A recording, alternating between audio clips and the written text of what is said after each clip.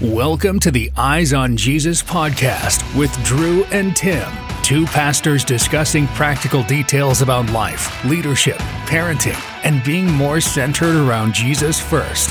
The goal of this show is to help you keep your eyes on Jesus through the busyness of life and clutter of your schedules. Now, join us for the conversation. Well, welcome to the Eyes on Jesus podcast with Drew and Tim. We're so excited to be with you today. We have an exciting topic for you, a two-parter. So yeah, we encourage you to listen to today, ask questions, give us your comments, but we're going to dive into an exciting topic for trends for this year for churches, and we'll talk more about that. But before we do, Drew, how are you doing today? Good to see you. Good to see you, and good to catch back up with you after the holidays. I'm doing well. It is a cold but sunny day here in North Carolina. What's it like in Arizona? Right now we're like at 70 flat, so pretty nice. Yeah. 70 and it's sunny. Cold days of 50s, but now we're back in the 70s. Cold days of 50. Yeah, so it's 50s the high today. And this weekend, we're talking about church trends. This weekend, it's going to be like 19 degrees when Sunday service happens. And so we're going to have some hot chocolate for people, because the church trend would be to wake up, find out it's cold outside, and not come to church. So yeah, we're gonna get that. We're gonna get that ready. There's a lot of churches that closed down this past weekend because of the snow in Texas, all over the place. Yeah. And then I saw a video of one of the games, the Bills game or something, with the family pushing through like these, thick snow in the seats. And I shared that, and I was like, man, I wish Christians were more, that eager to come to church as the football fans were. And then all these comments are like, oh, you don't need church, and I can be a Christian and not go to church. So that led to some interesting conversations. But I'm sure. Yeah, I never have understood what people can push past for things that ultimately will be irrelevant. But that's another, maybe we could do that as a podcast episode that's a topic sometime. Today, we're talking about something really cool. We're talking about, like you said, church trends. And I'm really looking forward to getting into this because I'm curious as to what you're seeing, and curious as to not just what's happening at your church, but what you're seeing, globally here. And are we like in alignment with where church is going? Am I seeing things you're not seeing? You're seeing things I'm not seeing? Does this article see things that maybe we need to get a move on? So yeah, I'm pretty pumped about our conversation. Tell us about your cat allergy. Oh, yeah. So I just did mention that. So your cat came in the room and I told you about my cat. So last Sunday, this is great. Last Sunday, I got done with the second service, and, like I do, I'm hugging people, giving fives to people, shaking hands, kissing babies, all that fun stuff. Right. So I get to the back and start talking with this young lady, and she says, "What's up with your eye?" And I was like, "What?" She goes, "What's up with your eye?" And I was like, "I don't know. What's up with my eye?" She was like, "It's really red." I was like, "Oh, geez."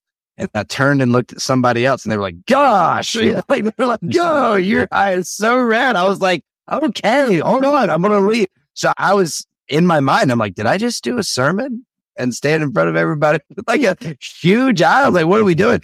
So I ran to the restroom, looked in the mirror, and dude, like watering and as red as can be, swollen underneath. And then like my tongue started swelling up, and I started feeling like an itchy throat. And I'm like, oh my gosh, I'm having an allergic reaction to something. For the life of me, we couldn't figure out what the allergic reaction could have been to. Like, was it a perfume that somebody was wearing? Whatever, right? So I'm sitting now on the bathroom floor with a washcloth around my neck because I think I'm going to pass out. That's the level I got to. Wow. And out of my eye, I pull out a cat hair. What? I hugged someone who owns cats, and it was on their clothes. And somehow, I'm a short dude, so when I go in for the hug, sometimes I'm only shoulder level. Somehow, a cat hair got literally in my eyeball. And I swear to you, I about like blacked out. Like I about faded. This little cat hair put me on my butt so fast. And it was such a great reminder of how strong I think I am, but ultimately how weak I can be. And like volunteers had to come and help me stand up, like had to help me get to my car, had to make sure I was good to drive, like all these things. It was an ordeal. It was certainly not something that I want to do again. But yeah, like, dude, cat, like I can't do the cat thing. I can't do it. So whenever somebody says, hey, Drew, do you want to come over? Do you want to do dinner? Do you want to hang out? Something like that. I have two questions. The first one is, do you own a cat? And then the second one is, what are you making? That's it. That's how it works. So yeah, that's my cat story. But anyways, that'll humble you a little hair will just take you down. A little hair. Build up your immunity at the gym and start like sniffing some cat hair little by little, and then grow to the point where you can take one in the eye and not let it take you. I want nothing to do. No, I want nothing to do with it. Not part of your workout routine. No. We got away to Colorado after Christmas, and it was beautiful. We went to a little town called Silverton. It was a 600-person town. Like, it was just super small, and it's surrounded by these mountains, covered in snow, little ski resort town. And the tricky part was that there's these passes to get there, like one coming up from Durango that's an hour, and one coming up from Telluride on the other end that's an hour. And this pass was like sheer cliff, icy cliff, no guardrails, driving through. And thankfully there wasn't like a blizzard, because they can shut down these roads. And once you're in the town, like, my mind is like a planner and sometimes fearful. And I'm like, there's no hospital in this town. There's no car repair place. Like, if we get stuck, or if we have an emergency, we have to drive an hour through the pass to Durango in the middle of the night. Right. So anyway, apart from all that, it was very beautiful. Recommend it. It's like one of those towns you look at and it looks like it belongs like in a Hallmark movie or in a postcard. Yeah, I saw your pictures, man, and some of your videos looked beautiful. Yeah. And then we went over to Four Corners and stood in 4 states at the same time. And that was interesting, but also very quick. And you have to pay to do it. And you have to pay to go stand somewhere? Yeah, to stand in the middle of a circle and say, hey, I'm in 4 states at once. Now I'm going to leave. And I drove up and it's like $8. And I'm like, well, okay, whatever. And I get up to pay and they're like, how many in your car? And it's like 4. And they're like, okay, that'll be $32. Oh my goodness. Like, I was okay with paying $8 for the car, but I'm not okay paying $30 to literally walk up like 5 minutes and then walk away. So anyway. Yeah, I'm all set on that. Can say I did it, but that's what you can expect if you are thinking about going to Four Corners. So what we're talking about today comes from Carey Nieuwhof's blog, and he actually does this every year. I've not really followed it other years, but he has links to the blog. We'll put a link in the show notes. He has a link to all the church trends every year. He kind of comes out with, these are the trends he's seeing. And the title is 7 Church Trends That Will Disrupt 2024. So these aren't just like, church is going to grow, the church is going to read the Bible, the church is going to preach about Jesus. Right. Like, obviously things are going to still happen that have happened, but these are disrupting trends that are going to take place in 2024, supposedly. And so, short of having Carey Nieuwhof on the podcast, which, hey, if you're listening, you're welcome anytime to come on. Absolutely. I love his podcast. It talks to church leaders, and it's really, really one of like my top 5 that I listen to consistently. And so he has people on during the month of January talking about these trends. And so I thought, hey, why don't we talk about these trends? Since no one asked us, we'll give you our opinion on them. And absolutely. So we're going to do a 2-parter. End of part 2, we're going to share our thoughts on some trends that we're seeing. And so stay tuned for that as well. But any thoughts before we kick these off? No, I'm ready to dive in. Let's hit the first one. All right, first one. So he mentions the stable church has become an endangered species. Now, what he's speaking to here is usually if a church is like plateauing, staying consistent, that can be a good sign. In fact, there's many churches, that's their story. They run, most of the times that I've seen it, they run 70 to 150. And every year they lose 10 or 12 people and they gain 10 or 12 people. The next year rolls around, they lose 8 or 9 people, they gain 8 or 9 people. And so all the bills are being paid, people are being blessed, communities being impacted. So we're all set. We're all good. And what Carey's saying here is that is an endangered species and ultimately is going to shift to that kind of church is going to lose ground. And so churches in 2024, they're either growing or they're declining. And it sounds to me, based on what he wrote here, there's really no in between. Yeah. Yeah. It's not just business as usual for churches. You're either in a state of incline or a state of decline. And one of his stats is 54% of churches are in moderate or significant decline. And that means over half of American churches, the writing's on the wall. So if you're in the decline phase, like what would you do if you're decreasing by that much, either moderately or significantly as a church leader? What do you do? Well, I mean, if you really seen decline, then you have to ask yourself, and these are hard questions to ask yourself as a leader, but it has to start with you, right? Like you're the leader of the church. So the first question's got to be to yourself. And you need to ask yourself if like you're the guy at that particular place to lead the change. So the change is inevitable. If people are leaving, then it's like, okay, something's got to change. You got to start with yourself. Am I the guy to lead that change? Am I going to be the best one to do that? If the answer is yes, well, then cool. Then you got to, great news. Now you have to figure out what the appropriate change is and get that rolling. So I think that's where I would start. Different churches are going to have different answers. But yeah, that's where I would start. What about you? What do you think is important to think through in that? I think, assessing yourself first and not just blaming whatever, but like just do some really inward looking thoughts on what's happening and is it related to you? And have you changed over time? Because if you've been at a place for too long, you can just get complacent. And I love Craig Groeschel has a leadership podcast, and he talked about decision makers. What do decision makers do? And one of the things that I've been thinking about for a while now, since the podcast came out a few weeks ago, is that what is to ask yourself, what would someone else do if they had your position tomorrow? What would someone else, what would a good leader do if they took over your position tomorrow? What would they do? And so I was thinking like, what, Craig Groeschel, if he comes into my church and leads it, what would he do tomorrow that he would come in and be like, why the heck are you guys doing this? And that's a good way to just think about, and I always tell my team at church, to always ask, why do we do what we do? Is it because we've always done it? Is it because this is just what we do for 10 years now? But does it actually make sense? Does it actually make sense for where we're at as a church and the vision that we're going, and to have those tough conversations? And so if that means you need to cancel a program that's been going on for a decade, then that's what you do. You need to hire someone that, someone's doing the job of 3 people. And if you need to hire somebody and he's like, well, we don't have the funds for it. Well, you better get the funds, or you're going to burn that person out, or you're not going to have those programs anymore.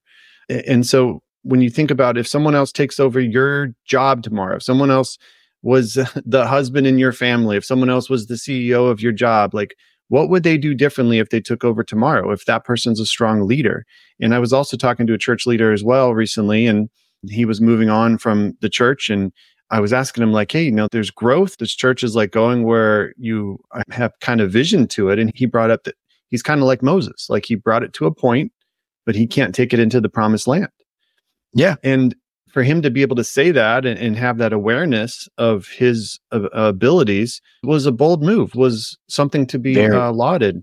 And so I think if your church is declining, to really assess first, what are we doing? What are we doing wrong? What are we doing that maybe we did with some veracity 5 years ago, but that's kind of died off? Yep. And then after that, if you've done that, then you can start to assess like the culture, the area you're in, the programs, the overall deconversion of America. I mean, there's a lot of societal trends that will start to affect churches that are declining.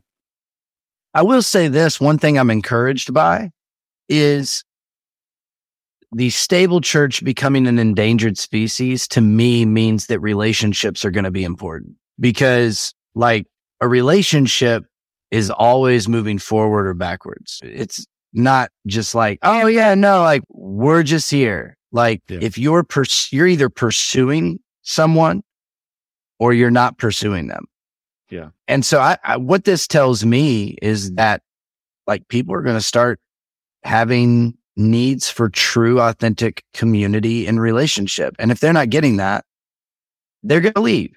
So there is no like coming and sticking around and sticking it out to see if, eventually this will all work out. It's like, no, like it's kind of the Tinder style of the dating world. It's like, we're going to swipe left or swipe right. And you're either the church or you're not.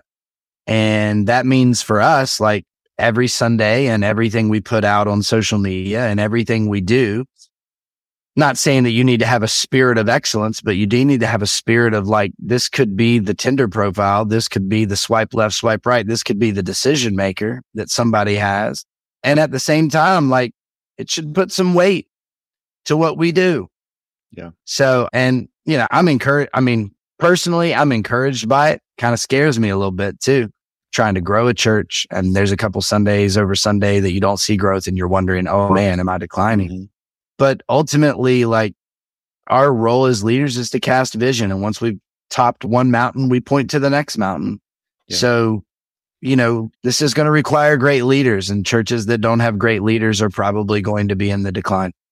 And it really depends, like I said, a lot of where you're at. Like if you're in a liberal city that is rapidly declining, then you really have to have different goals for your church. Like maybe you're going to be more evangelistic in nature. Maybe you're going to get out into the city and serve more instead of just like, hey, we have a building. Why aren't you showing up? Right. There's a really good part of understanding where you're at and not expecting just people to cater to you because of the stigma that church has in a lot of people's minds right now.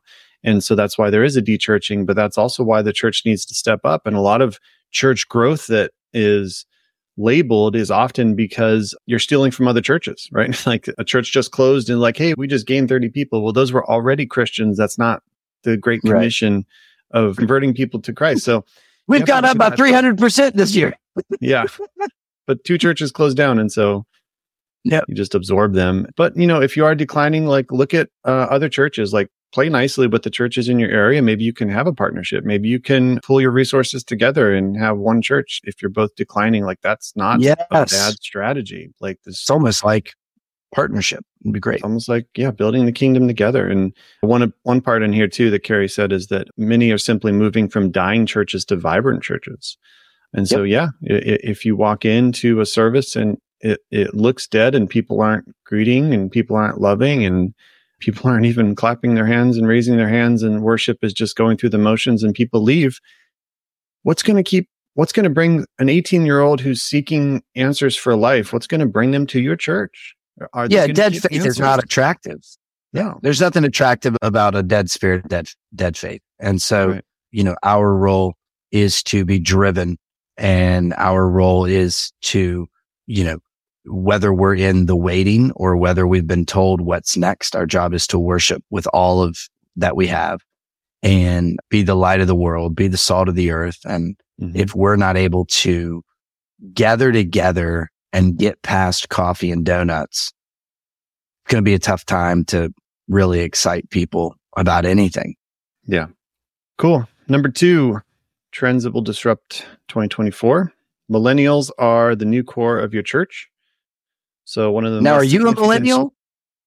Yeah. Technically, yeah. I think the cutoff's 81, and I was born in 80. So is that the cutoff? I have to look it up real quick. I don't know.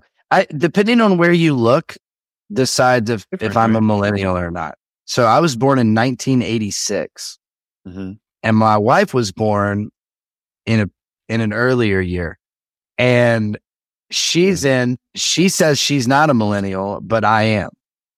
Yeah, I'm technically Gen X. Millennials are 81 to 96. So millennials have embraced church attendance faster than any other demographic, surpassing their attendance levels back in 2019. So millennial attendance is surging, especially among non-white millennials. According to a Barna survey, 30% of white millennials report attending church regularly post-2020, up from 26% pre-pandemic. But non-white millennials have returned with even greater zeal.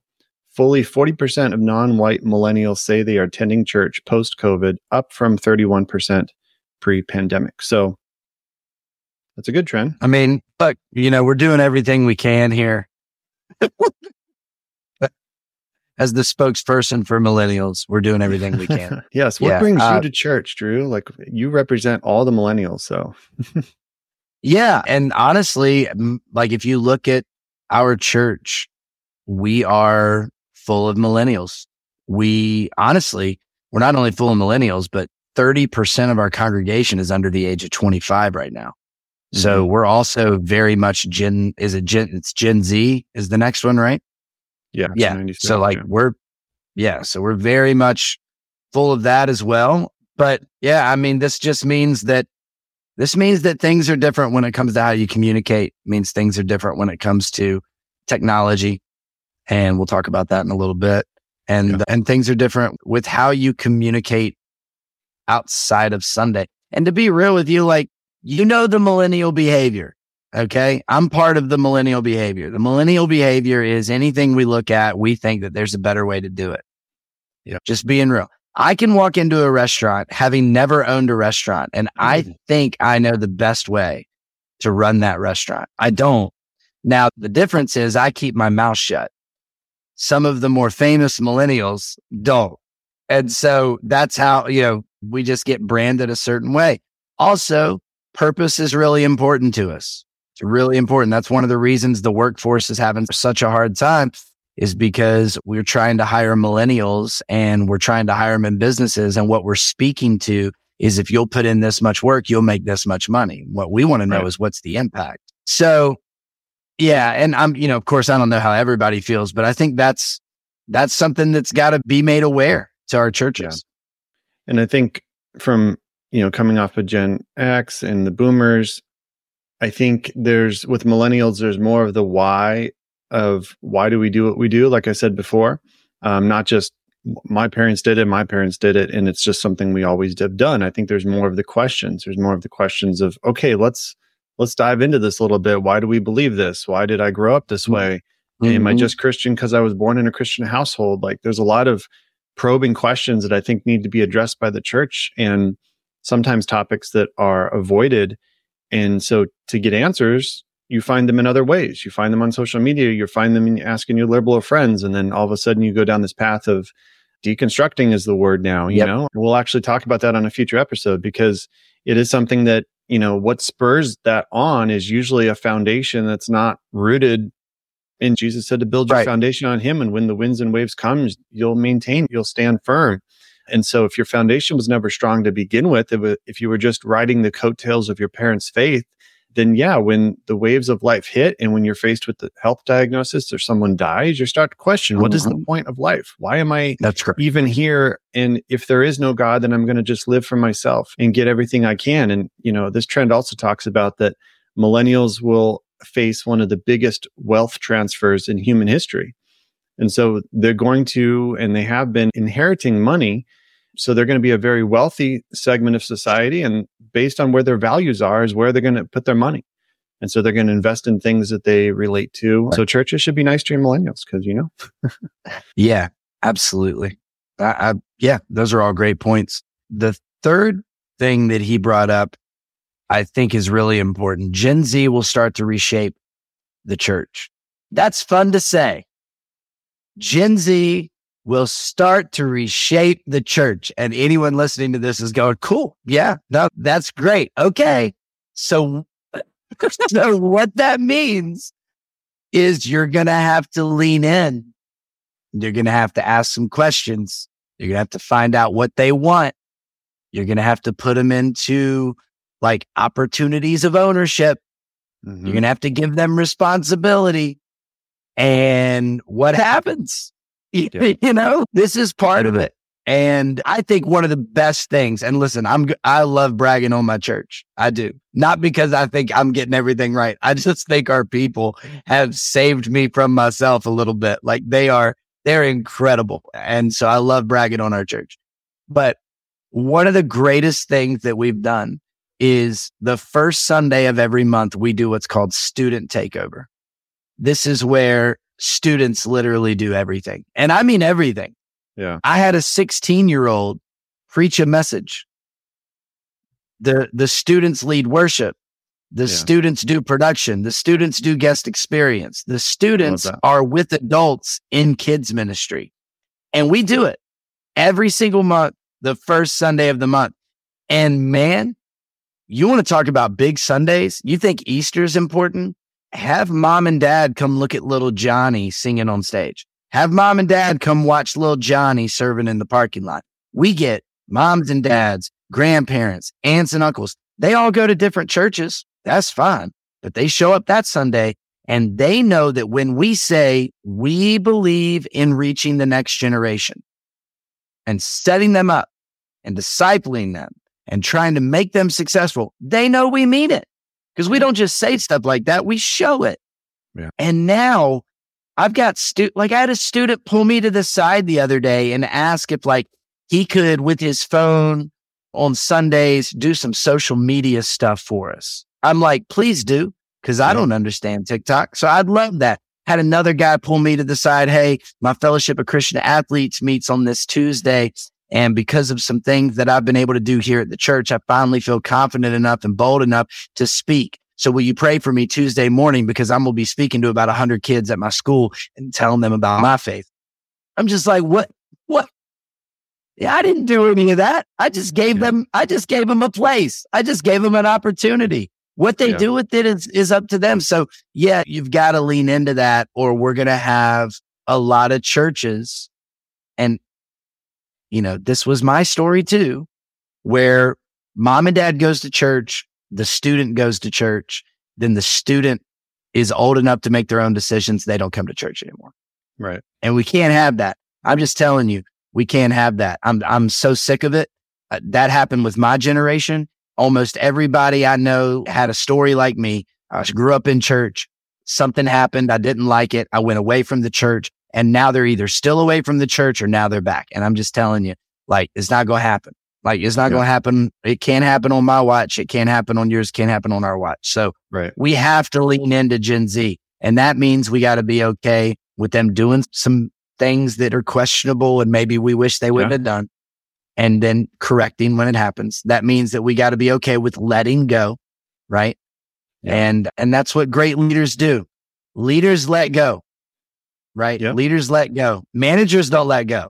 Right. Managers tell you how to do things. Leaders let go. So hopefully that's what the church does. That's really good, both in church and in business world. Like if you're going to micromanage something, you're going to be stressed out and you're going to work extra. But if you start growing leaders who can do this stuff that you've done for so long, if you can let that go, you'll not only have peace, but you'll also be in a position where you can step away or take vacation or turn over the company if you need to somebody else. Oh my goodness. Yeah.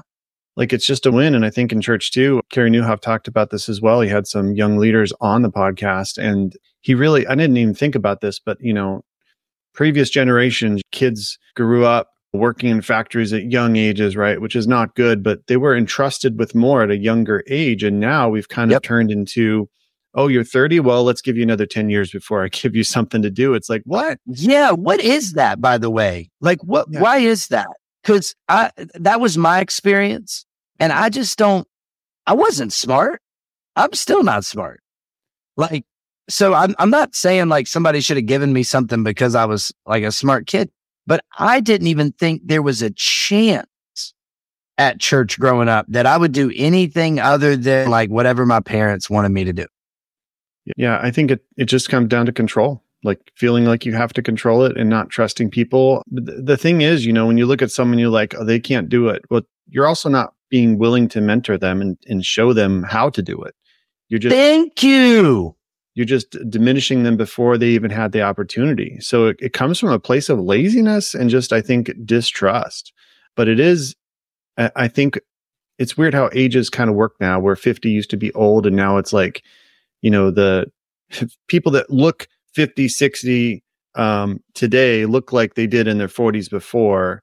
And now people in their 80s look like they did when they were 60 back in the 80s. And it's just a weird thing with ages and how people have kind of maintained their youngness with reason is causing that. But my point is that, as people get older and can, not just retire at 60 or whatever, they're trying to hold the keys and the reins instead of releasing that to the younger generation. And I think both can happen, but I also think it's dangerous where the average senior pastor in America is turning 60 this year. So if that's not a healthy model, if those people retire, pass away, move on, where you haven't grown. Carrie has this tweet too. Gen Z doesn't just want a seat at your table. They'd like a voice and a vote, and they deserve one. Yeah. And I'll be honest with you. Like, I don't want to like lead a church till I'm 60. I'm not saying that I don't want to be like an advisor. Yeah. Or I don't want to be involved somehow, but preaching every Sunday from now when I'm 37 till 60, what a boring existence that seems like. Yeah, you can move on. And it would be you're more passionate about or more gifted. Well, can I get a challenge? Do you know how easy it is to write a sermon when you're 60 and you've been doing it for 20, 30 years? Come on, man. Like, give me a challenge. You have five plus years of sermons, and you guarantee that no one will remember a sermon you preached 5 years ago. Yeah, I'm going to preach something right. Repetition, baby. Yeah, I can't believe that stat of they're going to turn 60.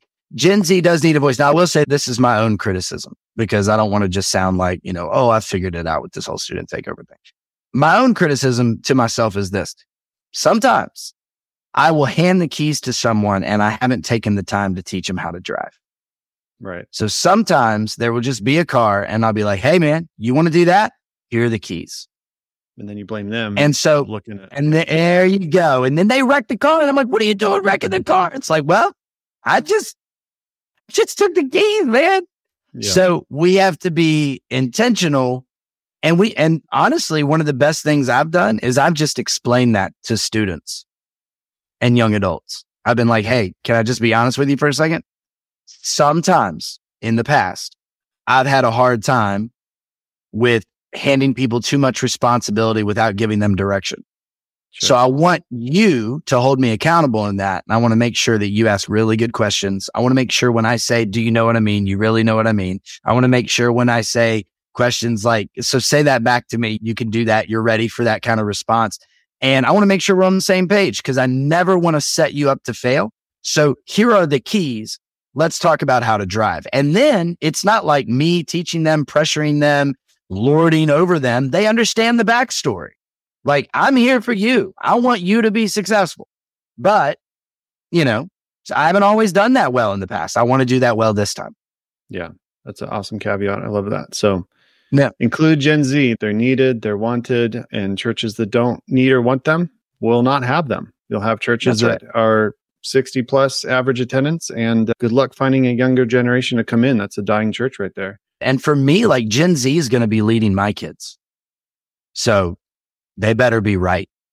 Mm-hmm. Like we got to get it. We got to get it because I need my kids to get it. Right.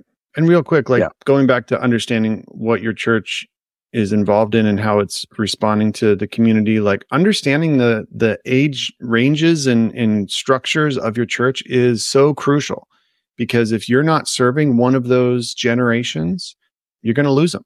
And we've seen that time and time again. I mean, seniors, like there's so much value in seniors and the wisdom they have and the fact that, they're not going to maybe run circles around you or be there 40 hours a week, but they don't have to be. They can mentor. They can have wisdom and say into the next generation as well. And so don't discount your seniors either. So next one, number 4 is discipleship has a growing digital component. My favorite one. Oh yeah. I love this one too. Churches that are changing, really starting with 2020 when it's like, hey, we need to do live stream. Let's figure this out. Where so many ignored it for years and years, even though many churches were doing live stream, it came out of necessity. And what churches are finding digitally is that the more that you ignore it and the more that you act like social media doesn't exist, the more that you're going to be left behind when people try to find resources and they can't find you. You're exactly right. And this specifically is talking about discipleship, not just social media, and that's a component of it. But what do you think, Drew? Just your thoughts on discipleship specifically digitally. Normally discipleship in churches would be a group, a life group, some kind of in-person function separate from Sunday morning, maybe a one-on-one mentorship or an actual group itself. How do you think that can translate to digitally? Well, first of all, in a lot of ways, but I think you got to start with what you define it as.